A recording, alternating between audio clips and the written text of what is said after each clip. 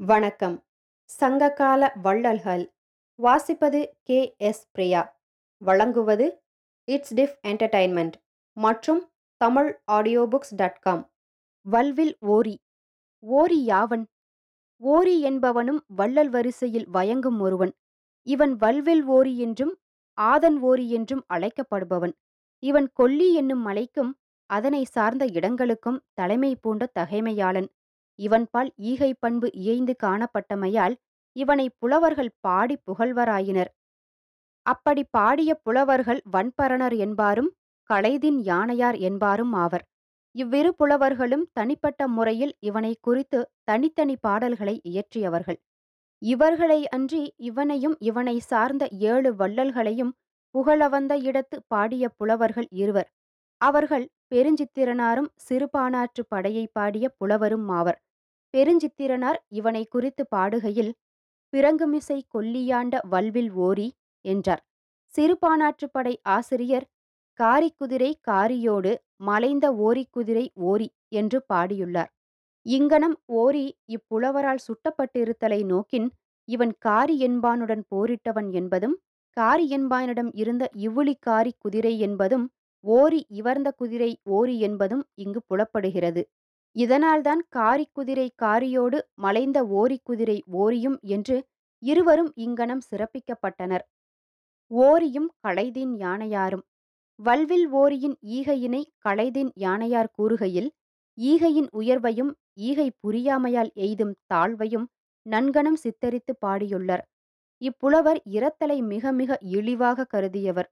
அதனால் ஈயென இரத்தல் இழிந்தது என்றும் மொழிந்தார். வள்ளுவர்க்கு இரத்தல் இழிவாக காணப்பட்டது. ஆவிற்கு நீர் என்று இறப்பினும் இழிவு என்கிறார் அவர்.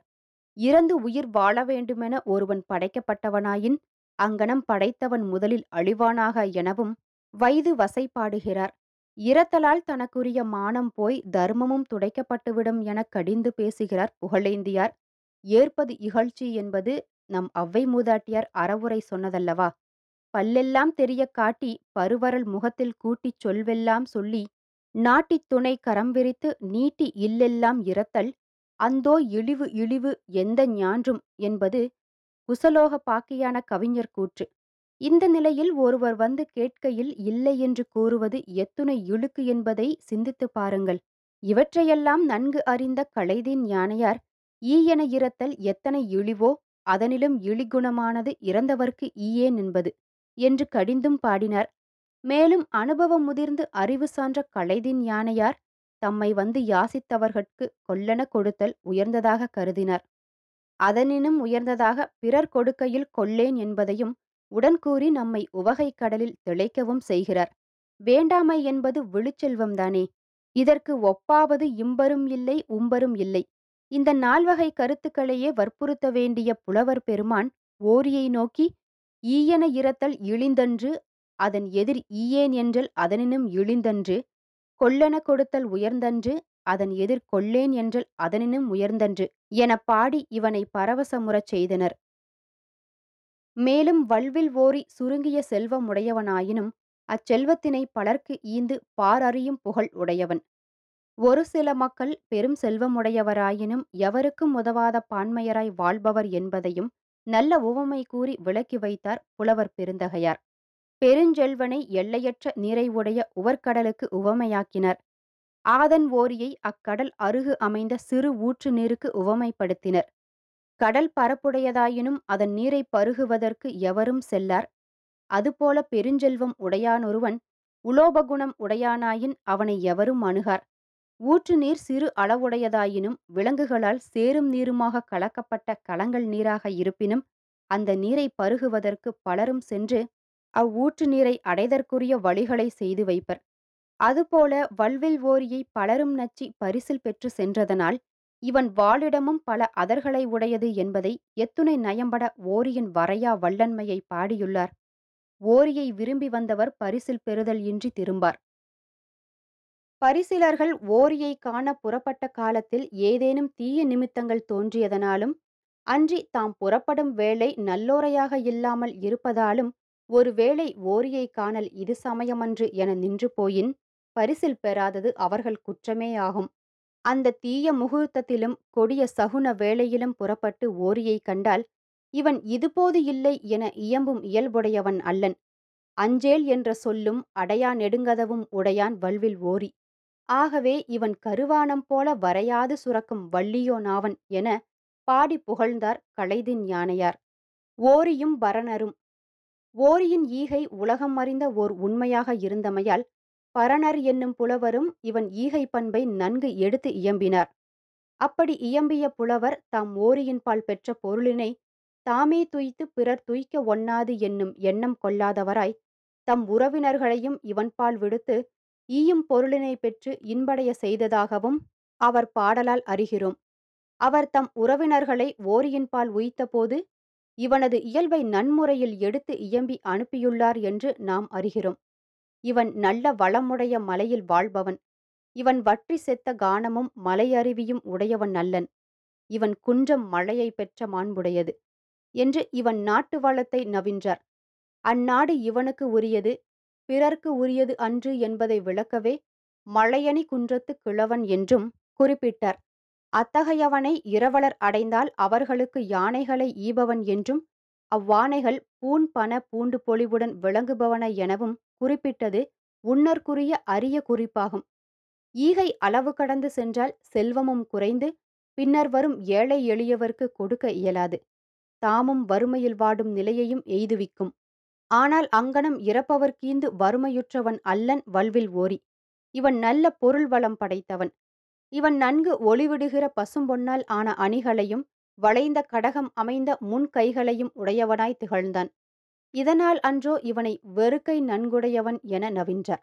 கைமாறு வேண்டா கடப்பாடுடையவனாய் விளங்கினான். ஆதலால் இவன் மாரிவண்ண ஓரி என்றே உரைக்கப்படுபவன் ஆதலால் இத்தகைய ஈர நெஞ்சினிடத்தில் பரணர் தம் உறவினர்களை அனுப்பினார். அவர்களும் சென்றனர். ஓரியைக் கண்டனர். ஓரியைக் காண்டல் வரை தானே தடைகள். கண்டால் இவன் தன்னை கண்டவர்களை வெறுங்கையினராய் அனுப்புதல் இல்லையே. ஆகவே பரணரது உறவினர்களுக்கு நல்ல விலை உயர்ந்த மணிகளால் ஆன குவளை மலர்களை இவன் ஈந்தனன். அம்மலர்களை இணைத்து மாலையாக அணிய வெள்ளியால் ஆன நாரினை ஈந்தனன். பொன்னரி மாலைகளையும் உதவினன். இவைகளே அன்றி பொன் பூண்களையும் கொடுத்தனன். வேழம் ஈந்தும் அவர்களுக்கு வேட்கையை உண்டாக்கினன். இங்ஙனம் பரணர் சுற்றத்தார் தாம் எதிர்பாரா வண்ணம் இத்தனையும் பெற்றதனால் தம்மையே மறந்தனர். அணிகலங்களை மட்டும் அணிந்து அனுப்பியிருப்பனோ இனிமையான உணவையும் அளித்திருப்பான் அல்லவே. ஆகவே அவர்களை வயிறார உண்பித்தான். உணவு பெருக்காலும் அளவு கடந்த அணிகலன்களை அடைந்த காரணத்தாலும் முழவு கொட்டி முன்னேயிருந்து ஆடுதலை மறந்தனர், பாடுதலையும் மறந்தனர். இங்ஙனம் தம்மை அடைந்தவர்கள் தம்மை மறந்து மயங்கும் வண்ணம் ஈந்து உவந்தவன் ஓரி. ஓரியின் கொடைத்திறத்தை இம்முறையில் புகழ்ந்த பரணர் அவன் படைத்திறத்தையும் பாங்குற பகர்ந்துள்ளார். இவன் அம்பு எய்தலில் ஆற்றல் மிக்கவன். இவன் எய்யும் ஓர் அம்பினால் பல விலங்குகளையும் அலைக்கழிக்கும் ஆண்மை பெற்றவன். இவன் ஒருமுறை எய்த அம்பு பெரிய வாயுடைய புலியை இறக்க செய்து துளை பொருந்திய மறுப்பினை உடைய புள்ளிமான் கலையினை கீழே உருட்டி உரல் போலும் தலைவுடைய பன்றி ஒன்றினை விழச் செய்து அதன்பின் அவ்வேணத்தின் அயலதாக இருந்த உடும்பினையும் தைத்தது என பரணர் பாராட்டியுள்ளார். இப்படி எய்ய வல்லவன் ஓரி என்பதை உணர்ந்த பரணர் முற்றும் மகிழ்ந்து தம்முடன் இருந்தவர்களை நோக்கி, சுற்றங்கால், இப்படி வேட்டமேல் நாட்டங்கொண்டவன் நம் வல்வில் ஓரியோ எவனோ? என்றாலும் யான் ஒரு வண்ணம் பாடுகிறேன். நீங்கள் மத்தளத்தில் மார்ச்சனையிட்டு முழக்குங்கள். யாழிலே பண்ணமைத்து வாசியுங்கள். யானையின் துதிக்கை போலும் நீண்டு வளைந்த பெருவங்கியத்தை இசையுங்கள். சல்லியை வாசியுங்கள். சிறு பறையை முழக்குங்கள். பதலியினை கொட்டுங்கள் எனக் கூறிப் பாடவும் பல்லியங்களை இசைக்கவும் கூற அங்ஙனமே பரணர் சுற்றம் செய்தது. அப்பாடலையும் ஆடலையும் இசைக்கருவி முழக்கத்தினையும் கேட்ட ஓரி அவர்கட்கு தான் வேட்டையில் எய்த மானினை தானே பக்குவப்படுத்தி உணவையும் சமைத்து மலை தேனையும் பருக ஈந்ததோடு நில்லாது பொன்னால் ஆகிய மணி ஆரங்களையும் தந்தனன். இப்படி ஈந்த போதும் தான் இன்னான் என தன்னை இயம்பிக் கொள்ளாமையாலேயே இவனது மனப்பண்பின் மாண்பு புலனாகிறது. வலக்கையால் ஈவது இடக்கைக்கும் தெரிதல் கூடாதென இக்காலத்தில் கூறப்படும் உணர்ச்சி இற்றைக்கு ஏறக்குறைய 2000 ஆண்டுகட்கு முன்பே நம் நாட்டில் நிலவியது என்பதை நாம் அறிந்தபோது பெருமகிழ்வு கொள்ள வேண்டியவர்களாய் இருக்கின்றோம். இங்ஙனம் ஓரி ஈய தாம் பசி தணிந்தனர். அதற்கு மேல் ஆடலை மறந்தனர். ஆடலை அகற்றும் இந்நிலைக்கு அவர்களைச் செய்தவன் ஓரியே ஆவன். இவன் ஈகை வாழ்க!